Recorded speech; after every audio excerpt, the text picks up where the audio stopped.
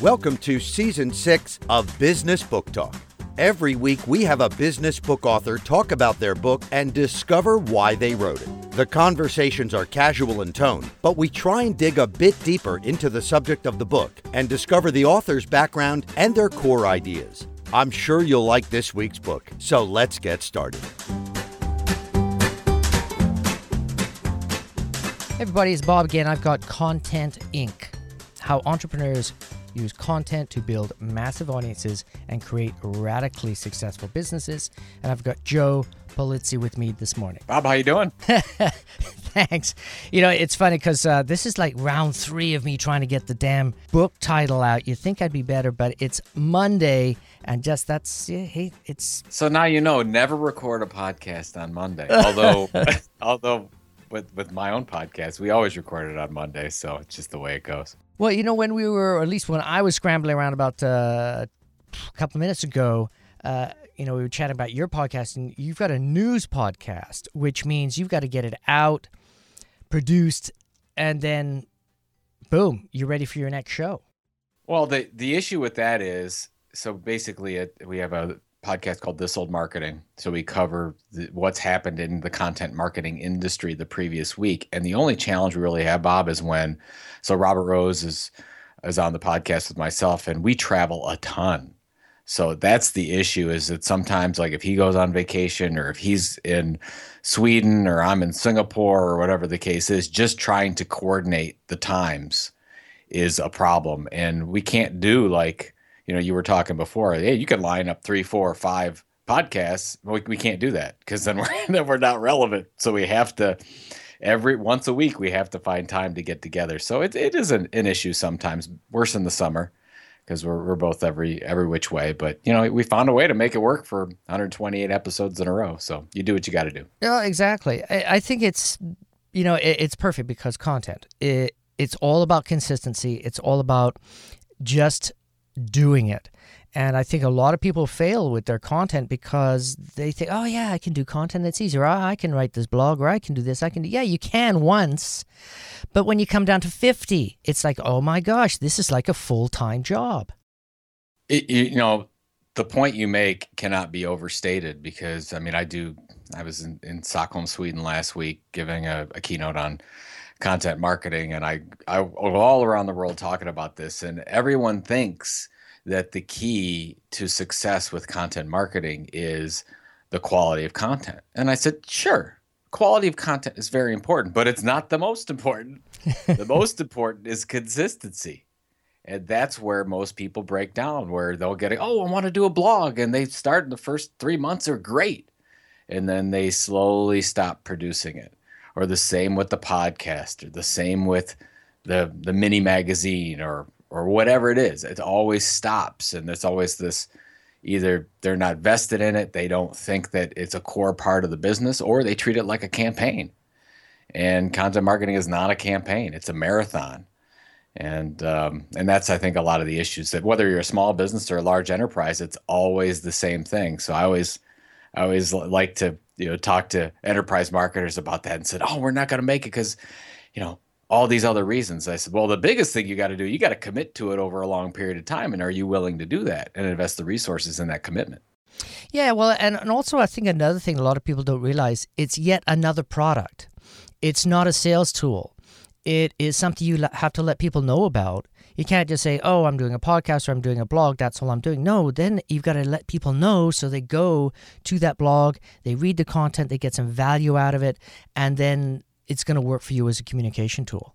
It was a little bit easier 5-6 years ago, where you could technically make the case, if you targeted a particular content niche or keyword, you did a good job making sure it was found in Google and whatnot, you didn't have to activate it like you have to activate it today.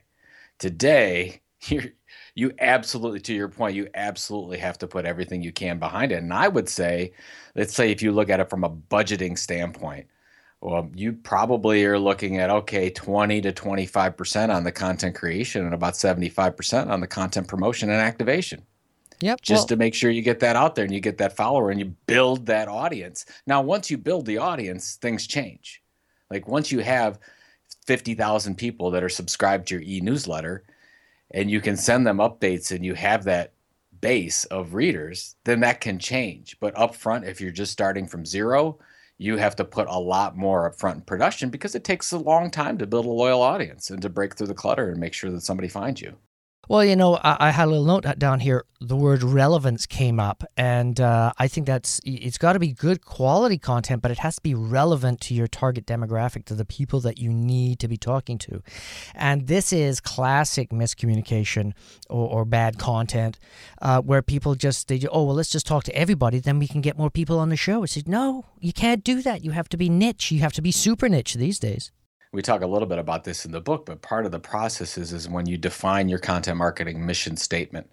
You basically, it's an editorial mission statement, just like any media company would create and no businesses create. And when you put that mission statement together, you target one audience. And if you target more than one audience, you are already irrelevant. You will not be able to be relevant enough to target 1, 2, 3. And talk to a B2B company, right? A B2B company targets for any particular product, they have 7 to 9 buyers, influencers, decision makers. So if your content can fit 4 or 5 or 6 of those personas, I guarantee you it's not helpful or relevant to anybody because it's got to be so watered down. So that's where, to your point, you have to figure out, well, where can we really be the leading expert in the world on some content topic to a very particular audience? That's publishing, and I come from the trade publishing industry. That's just basic trade publishing. But when you think about it from a larger business standpoint, and you actually come from this mass media mentality where you want to target as many people as possible, doesn't work with content. Actually, you can make a case it never worked with advertising either, but that's not what we're talking about. But absolutely, if you're going to focus on more than one audience, you might as well not even start. It's a waste of time. Let's tackle this question because it's one that seems so obvious, and I guarantee you 80% of the people listening to the show are going to like, oh my gosh, I hadn't thought about that. How do you define content?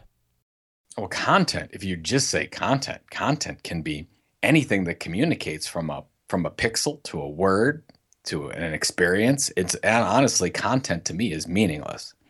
It's the modifiers that make all the difference. So that's why we use the term content marketing, because we're creating information in the hopes to market, to attract and retain customers, to see some profitable behavior. So it makes a lot of difference than if you say, I'm going to create product content. Well, that's very specific. You're creating product, salesy type content describing value. When you're looking at content marketing, you're trying to create value. You're trying to create a long-term relationship with somebody around topics and information that are going to position you as an expert thought leader, and people are hopefully going to know, like, and trust you more and ultimately buy more from you. So it's much different. So when anybody asks me for the definition of content is, I don't even know. It's everything. Anything and everything can be content, can be filler.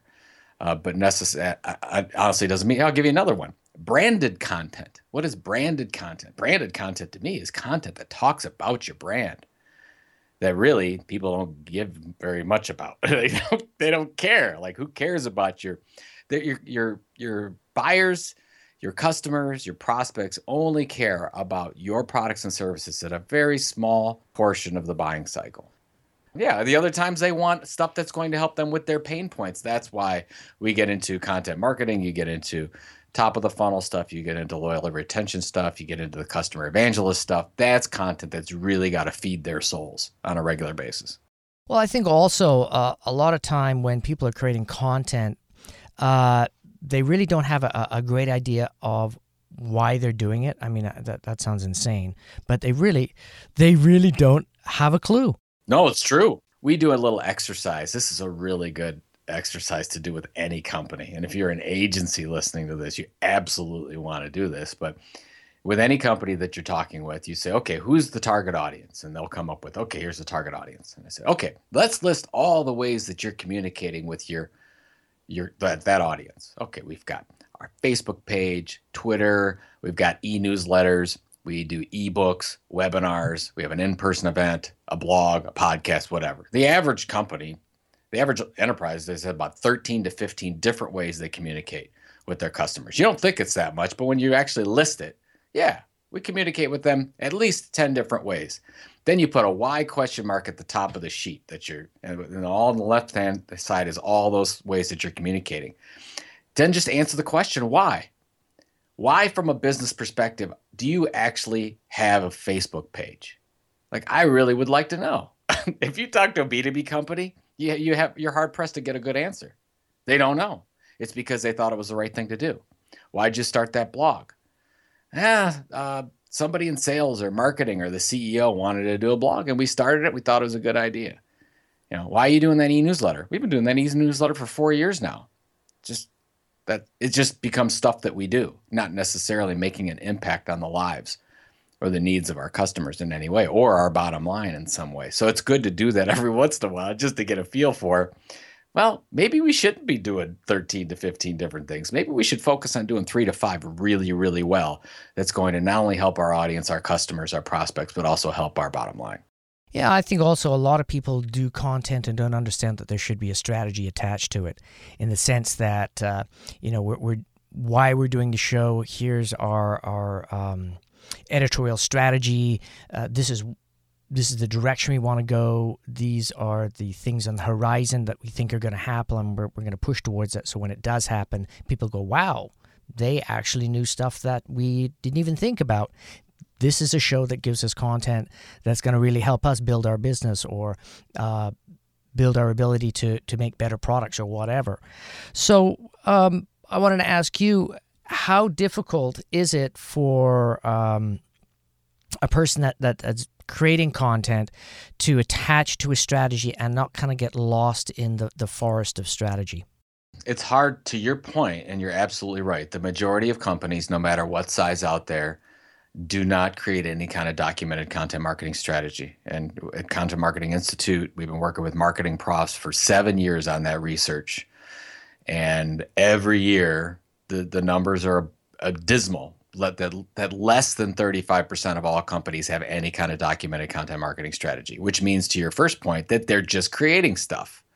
So it's hard to get lost in strategy when you're not even looking at all strategically. You're looking very tactically at all the content that you create.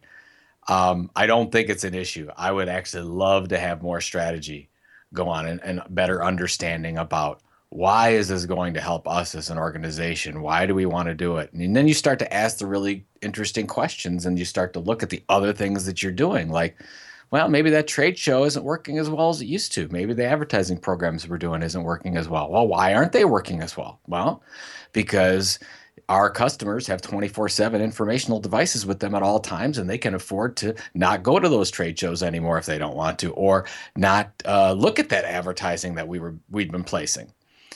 Well, how do we get in front of people that can have complete control over the buying cycle now? Well, we have to create information that's really relevant to them, talking about very specific things that help them in their jobs and their lives. Well, so you start kind of going through the whole thing, and then you're like, oh, now it sort of makes sense to do that. Where can we be the leading expert in the world on a particular topic? So, and in the book Content Inc., we go through these 6 stages. Well, the third stage, building the base, that's where you actually start creating content. The first 2, where you're trying to find your sweet spot, and the content tilt, which is the most important part. The content tilt is all about telling a different story.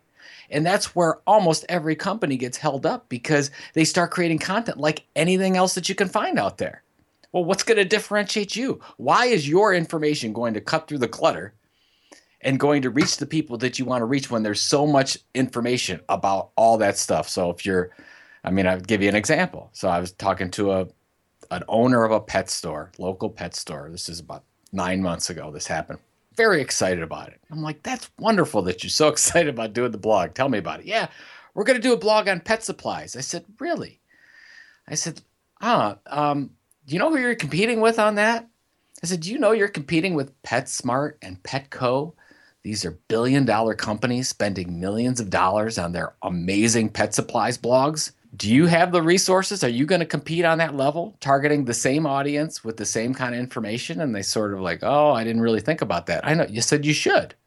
Because if you're a media company and you were starting at a trade magazine, let's say, or a trade media site, you would think about those questions like, who's our competitive set? How much do we have to deal with? Can we actually be the leading expert in the world targeting that group of people?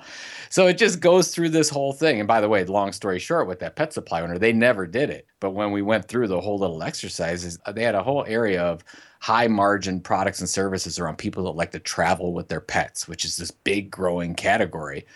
And there was really no expertise built from a content creation standpoint on the web around that particular area. Some smaller things were going on, but there was nobody that was really taking charge. And I said, that could be you. You could just focus on that. You could be the go-to resource for people that like to travel with their dogs and recreational vehicles, which is a thing. And you have lots of products to sell around that. And they never did it. But I'm like, that's the kind of content niche we're talking about. And that's the kind of strategic focus before we just start saying, oh, we should do a blog. And it's on pet supplies because we're a pet store.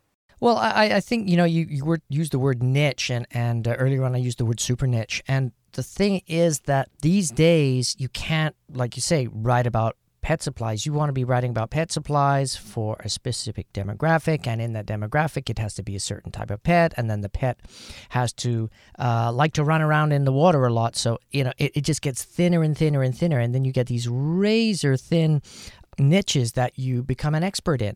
And it doesn't mean you have to be an expert in just one, but you can't do any broad spectrum communications. Like you said, there's just hundreds and I would say millions and millions of information source, content sources where people have huge resources or they're incredibly passionate about it and they don't care about monetizing. It has nothing to do with the company. It's just something they do in their spare time.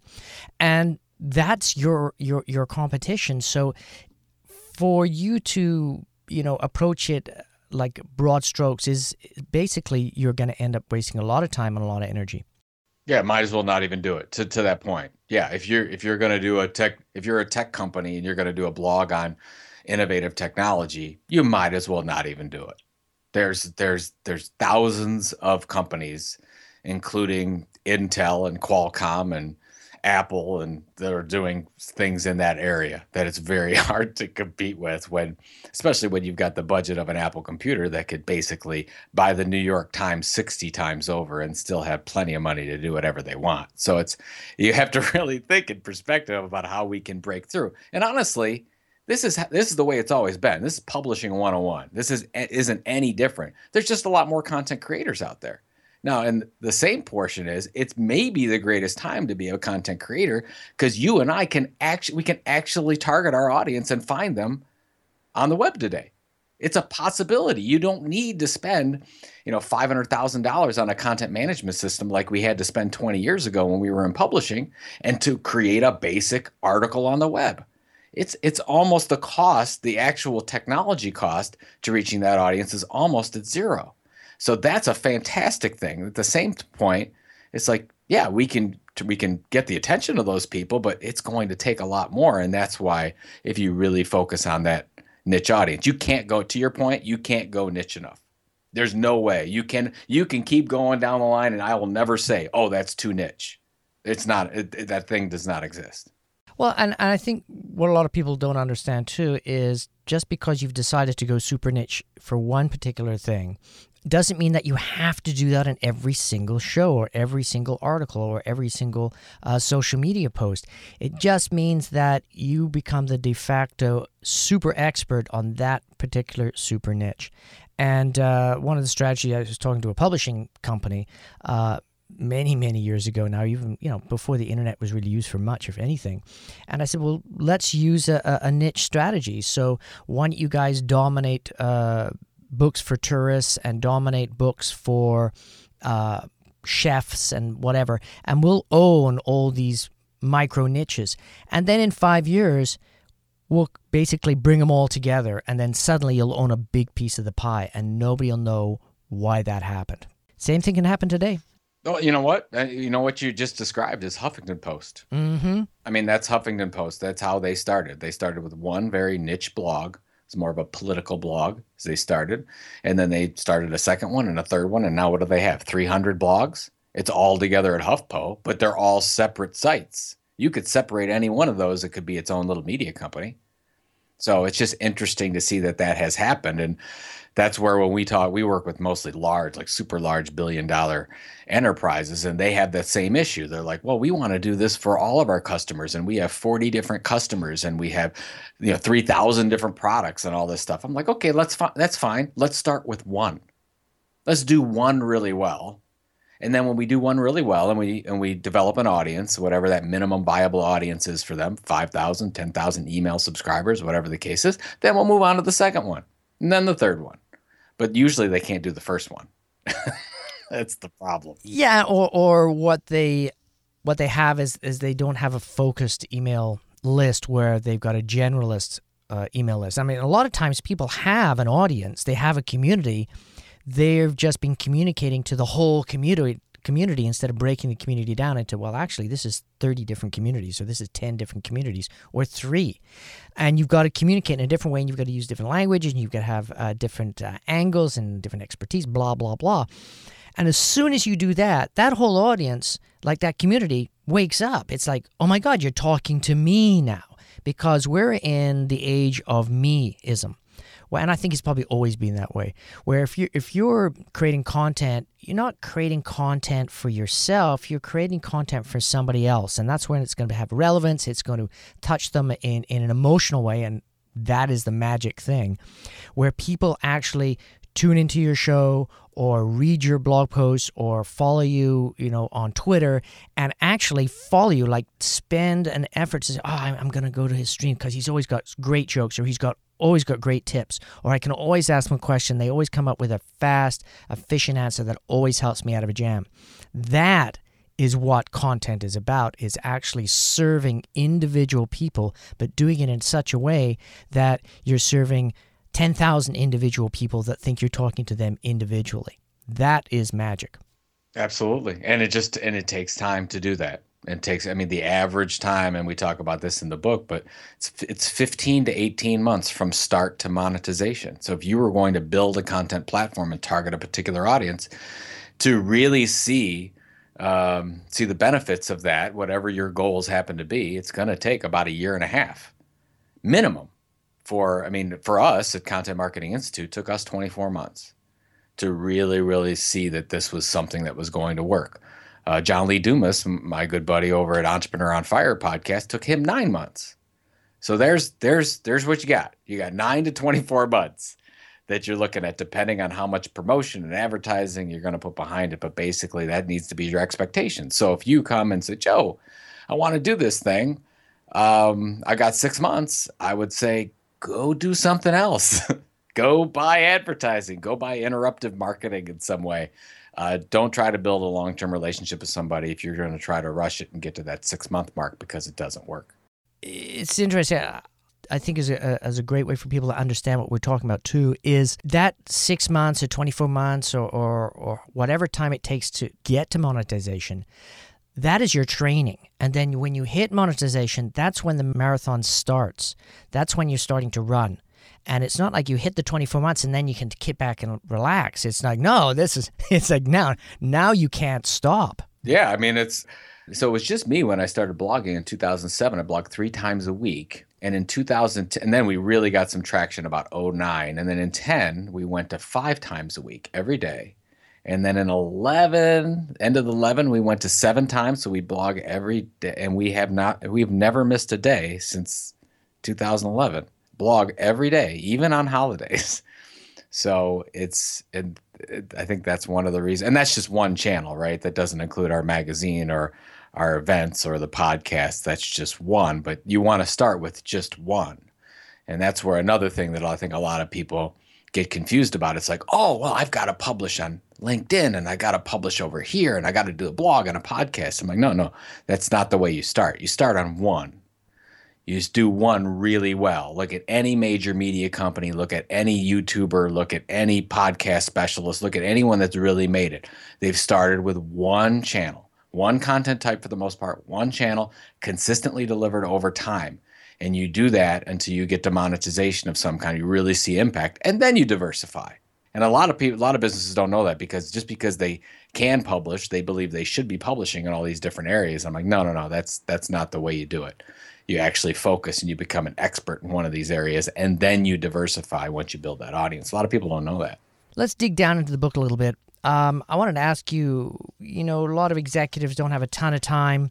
They're busy running around with their heads, chicken with their head chopped off, and they think they're multitasking. But, you give them a book and they say, it's too much. So, okay, so what chapter should they read? Well, it's interesting. That's a great question. It's a model. So basically, this is my fourth book. So Content Inc. is a business model that if you're a large company, you could use it to a particular audience that you're trying to target. And if you're an entrepreneur, you could actually use this as your business model. And it basically says, this is how you do it. It's 6 steps. And the whole idea is we went out to dozens and dozens of multimillionaire, super successful companies that built took a content marketing approach, focused on a niche, built an audience, built a business. And then we reverse engineered every one of it's like, okay, well, what did they do? And the exciting thing, Bob, is that they all did the same things. They just didn't know it. So they all did the same 6 steps, and that's what we talk about in the book, where you go from the sweet spot and the content tilt. That's basically figuring out, how do we tell that different story? You build the base. I just said that, the one content type, one channel consistently delivered over time. Then you have a mechanism to build an audience, generally through email. Then you diversify that through other means, like you go from a podcast and maybe you would launch a customer event, or you go from a blog and then you launch a podcast. You diversify just like a diversified media company would do. And then you figure out how you're going to monetize that. Do you monetize that through selling more products? Do you monetize that through keeping your customers more loyal, close them faster, launch a brand new product? Maybe get data for research and development. There's all kinds of different ways to do it. So I guess that's the model. And I think if you believe in it, I would like you to read at least the ones where we talk about the model. But I think the most important one, Bob, is the chapter on the content tilt, which is chapter 5 or 6. It's right at the beginning, because that's where most people, when they're starting out to build a strategy, go wrong, because they don't understand that they actually have to find an area of little to no competition on the web where they actually have a chance to break through. That's this whole idea of telling a different story. And I just did a workshop for 50 small, mid-sized businesses. We were going through their content focus. Every one of them was too broad. None of them were focusing on a content tilt or a content niche that they actually had a chance to break through and become a leading expert in anything. So we really had to go get down to the basics and figure out, okay, what's the story you want to tell that you have an opportunity to break through? Because it's not going to be about technology. It's not going to be about pet supplies. It's not going to be about RFID equipment, because you know what? It's already too cluttered in those areas. We've got to focus on something that you can actually do something special at.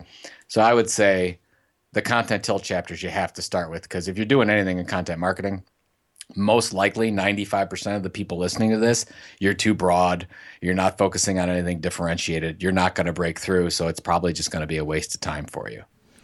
Also, I think a lot of times when I'm trying to help people decide what subject they're going to talk about, decide what the core of their content is, I always ask them, like, what is your passion? What are you fascinated with? When you're daydreaming, what do you daydream about?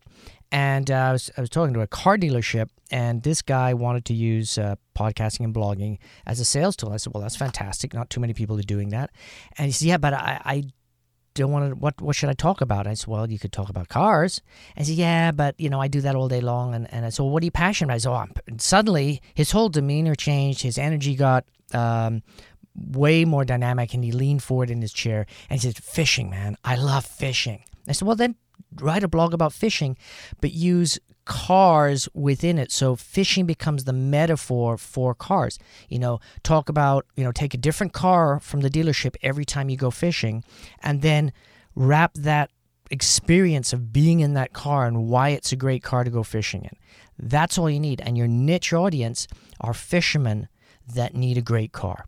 That's it. Done. Finished. Do that. And then you'll be able to figure out your audience.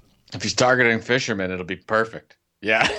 Really? Absolutely. I mean, that's sort of like Jerry Seinfeld's comedians getting coffee in cars. Yes. I mean, Acura sponsors that. whole deal, but it's just him in a car, and it's not even an Acura car. It's just a cool car. And they drive around going to get coffee. And it's been extremely successful all the way around. I think it's been great for Seinfeld as well as for Acura, but it's the same kind of thing. But absolutely, in the first step is the whole idea of finding your sweet spot. And it's the intersection of what is your passion with what do you have an authority to communicate about. Your example that you just talked about, the guy's passionate, obviously knows a lot about fishing, knows a lot about cars. We've got a sweet spot there. Then you take that to the next level and figure out, okay, well, are we telling a different story? Then you have to do a little bit of research. Are we actually telling a different story? How do we make it differentiate? Are we targeting a different kind of audience? Are we going to use a tool that's not being used? Maybe that's the pod. Maybe nobody's doing a podcast. So we can ask those types of questions to actually figure out if we're going to set ourselves up for success. But that's a great example. You know, you use my favorite word, setting yourself up for success. I think one of the biggest failures in most businesses and most marketing is they don't set themselves up for the marketing to be successful. You know, they get 35 leads in from doing something, and then they don't have anybody to actually do any follow-up for the 35 leads. So those 35 leads become cold leads in a week because they haven't been actioned immediately. Do you think that's the same thing with content? I think that in a lot of cases, the lead generation or demand generation process with content sort of been, I'll say a very nice word, bastardized a little bit. Yeah. Basically, if we were in a perfect world and your company wasn't so anxious to feed the pipeline, and then in some cases, to your point, they don't do anything with it. But in most cases, you get that lead from that content, that ebook, that white paper, it goes to sales way too soon before they've actually qualified the lead. It's not really a lead, it's a name. And they get the name and they follow up and they waste it.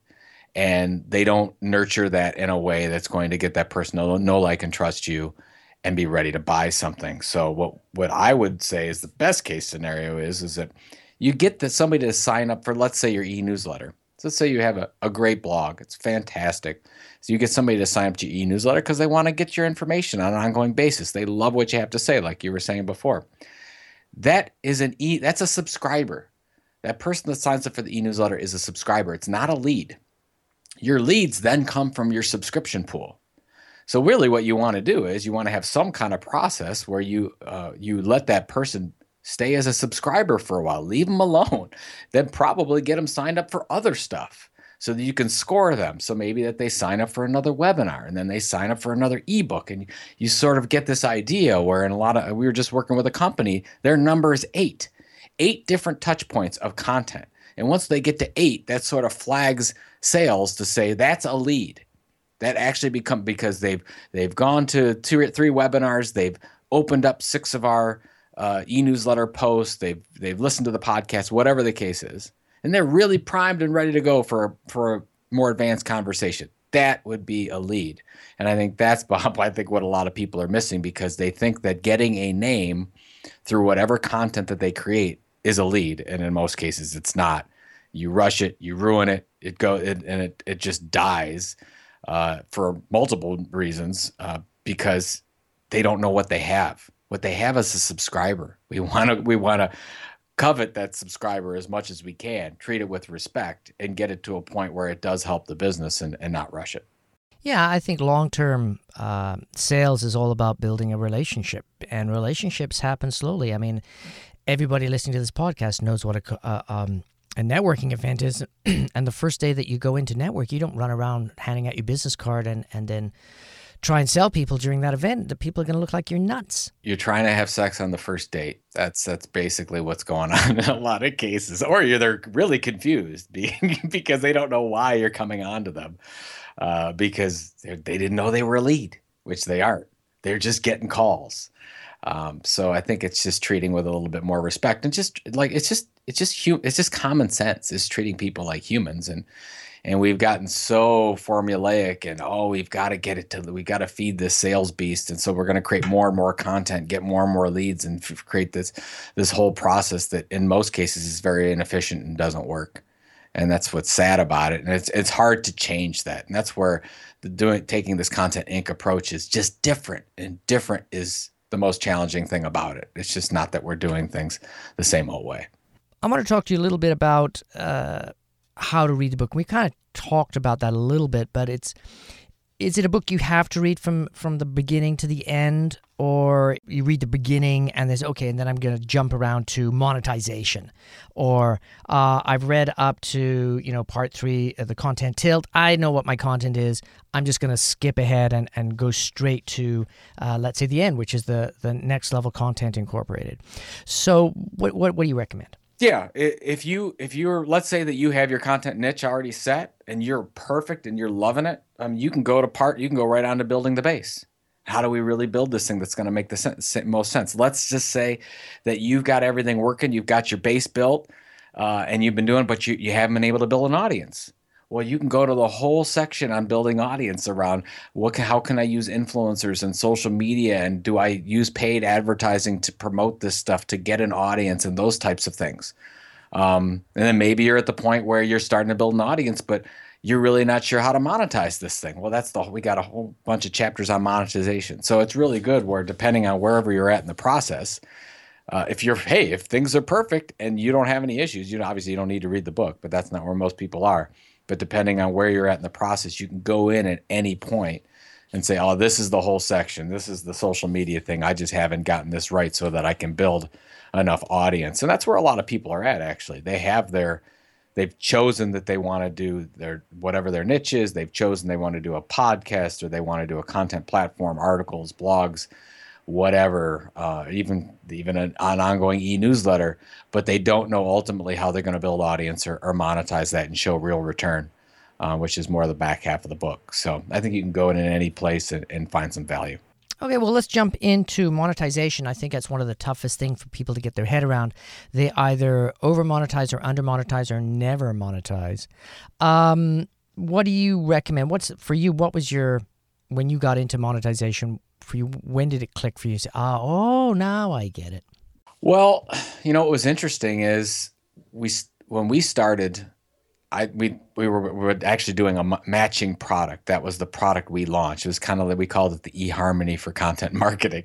So it was we would match up agencies and brands that wanted to do content. I thought it was the greatest product on the planet. And unfortunately, agencies don't have a lot of money to spend on this kind of stuff. So it wasn't a great area for us. So we went back to the drawing board, and we basically just started to listen to our audience, built a pretty substantial audience through the blog up at that point, more than 10,000 subscribers, and just started to listen. And the audience kept telling us that they wanted more training, more education, more in-person workshops, those types of things. And I'm like, oh my gosh, there's an opportunity here. And that's when we sort of pivoted and said, well, instead of offering this product that's very hard to monetize and people only need it 1% to 2% of the time, when they're really ready to buy something or to create a content product, let's go to the education side. Let's go to the training side. Let's look at a business media model. So we said, okay, well, we could do that through sponsorship and advertising and paid attendees and registrations to the event. And of course, that's what content marketing is today. We're an education and training company. And that's just from listening to the audience. And if you look at Copyblogger, it's the same way. Copyblogger.com. Brian Clark started his blog in 2006. 19 months he was blogging about online copywriting and search engine marketing and those types of things. And he didn't even know what he was going to launch. And he started talking to, getting emails and social media pings, and started to reach out for the customer surveys. And they said, we really need this affordable content management system product that we can't seem to find anywhere, and these SEO tools that we can't seem to find anywhere. Well, he went out and created them, and now he's one of the fastest growing software as a service companies on the planet. But it's from that listening. Now, that's from a startup. That's a whole business model standpoint. Look at John Deere's The Furrow magazine, which is another case study we talk about. It created that magazine in 1895. The Furrow magazines. They've been doing it for over 120 years. Why did they create it? Because they wanted to keep their customers more loyal and never think ever again about buying anything other than a John Deere tractor. Well, they've done a pretty darn good job of it over that time.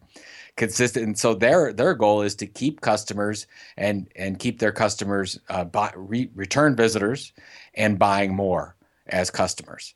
So there's another one. So there's another example of how you can do it. Craftrecipes.com. Why did Kraft start that? That's a whole research and development initiative.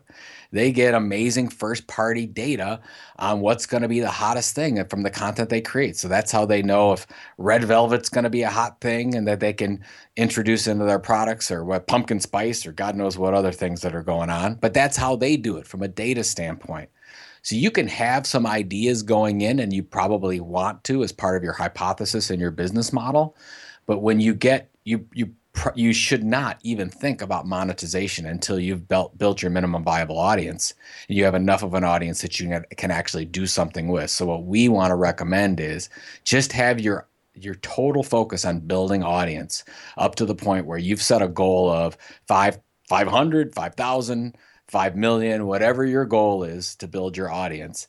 And then you can start to look at monetization options. And I think that's where we try to extract value too soon from these relationships, as we've talked about. You want to make sure you have that value there, and then you can go and monetize it. There's 9 different ways. You could do it through donations.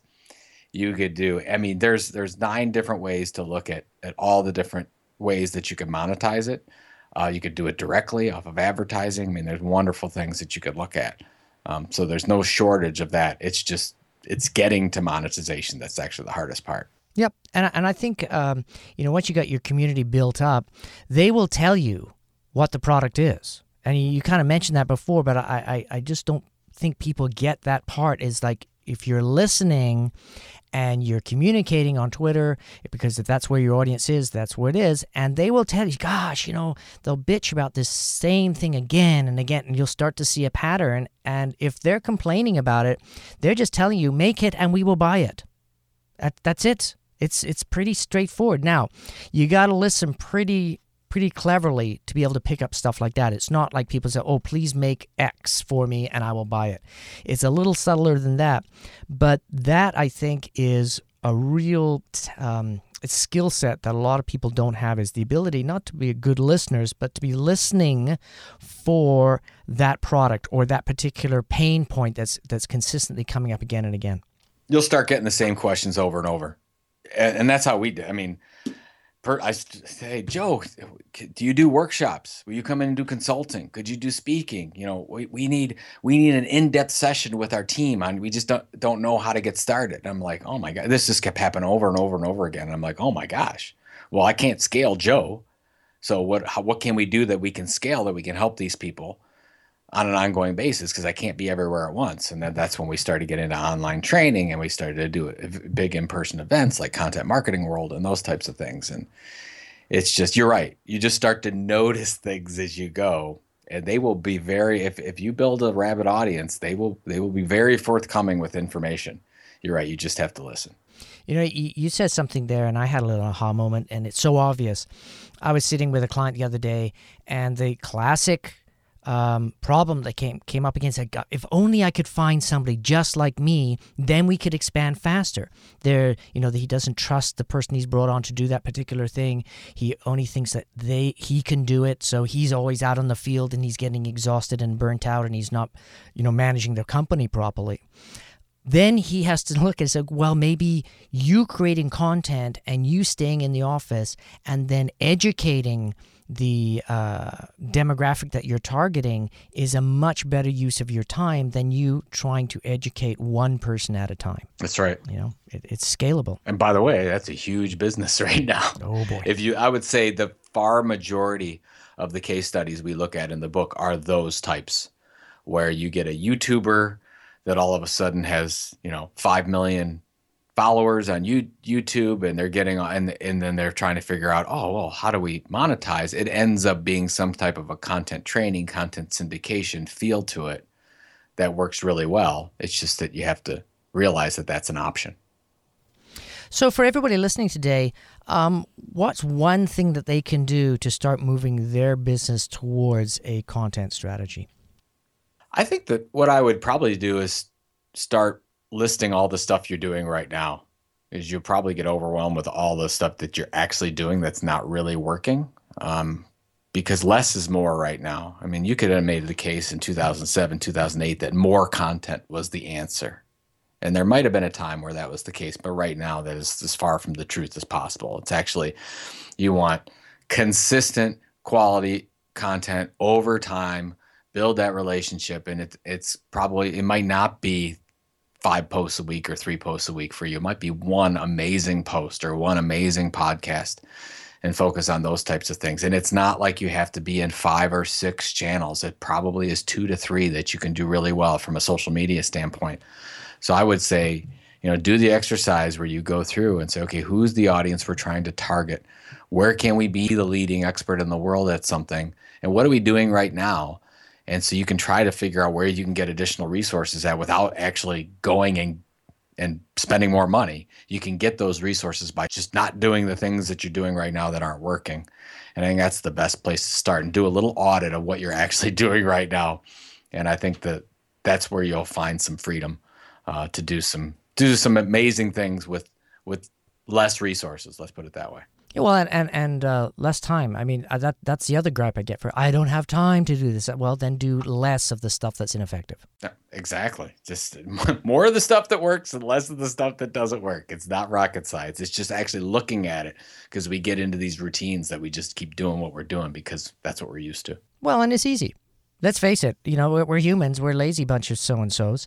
And if I'm doing this and I've been doing it for 10 years, why should I stop? Well, because the world has changed. You got to step out of the forest, and so you don't just see trees in front of you. You get to see the whole thing. Say, oh my gosh, I've got rot here on the right. Let's just get rid of all that stuff and concentrate where we've got growth. It's pretty basic, but it's hard. Hard to change. That's the biggest thing. When you go into a large enterprise specifically, and people wonder, why can't I get buy-in for content marketing? The answer is easy. It's different. And different is hard, especially in a large company that has processes and people built all over things, and they've been doing it for 20, 30, 40 years. Well, I think if you're a solopreneur, you still have the same problem. Yeah, right? I think if you're used to doing, you're right. If you're used to doing anything one way, just changing it, that's the toughest thing. Hey, it sounds like another great book by you. I don't know about that. We'll see. I do a book every 2 years, so I'll have one in 2017, but I'm not quite ready to figure out what that one's going to be yet. So we'll see. Is it getting easier every time you write a book, or it's just like you just know what you're getting into? It's like having your second or third baby. It's a little easier than when I first started, because I use a blog to book strategy. So when I do the table of contents, I figure out what the focus is going to be. I start filling gaps, and I start blogging about that, blogging on our contentmarketinginstitute.com site or LinkedIn. So I start filling those gaps, and then all those blogs become chapters. So I don't have to do it all at once. It's about a 6 to 9 month process. And so that's what I've done the past 3 books, and it seems to work really, really well. So I think from that standpoint, it's easier, but it's harder to find a new topic, because content marketing now, I mean, we've been talking about it I've been talking about it for 16 years now. So I've been around for a long time doing this, and I've had 2 very distinct books, last 2, where they fill interesting content gaps. And if I'm going to do another one, it's finding, doing something that's worthwhile, that's actually going to be incredibly useful. That's the hardest part. So where should people go to find out more about you, research you, once they finish reading this book or one of your other books? Where can they go to keep learning? Sure. Yeah. So content-inc.com is everywhere you can learn about the book, and everything about me is joepulizzi.com, and where I'm speaking and all that kind of stuff. And then the business is contentmarketinginstitute.com, and that's where you find out about the event. We put on the largest content marketing event on the planet at this point. So we're expecting about 4,000 marketers from 60 countries coming into Cleveland, Ohio, September 6th through 9th. And that's our major thing that we do every year, and we're super excited about it. So if you want to see me in person, just come out and meet me there. I'd be happy to say hi to you. So that's kind of all the stuff that we're doing. And then I'm at Joe Pulizzi on Twitter, and if you shoot me a little note on Twitter, I try to get back to you within at least 24 hours. Hey, we've been talking about the book Content Inc., how entrepreneurs use content to build massive audiences and create radically successful businesses. Joe, thanks for being on the show. Bob, anytime, my friend. Thanks.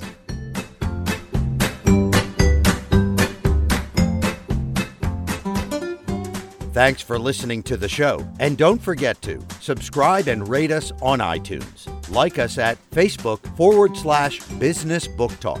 Follow the host on Twitter @Bob Garlick. Visit the website businessbooktalk.com for show notes and lots of other great interviews. See you next week.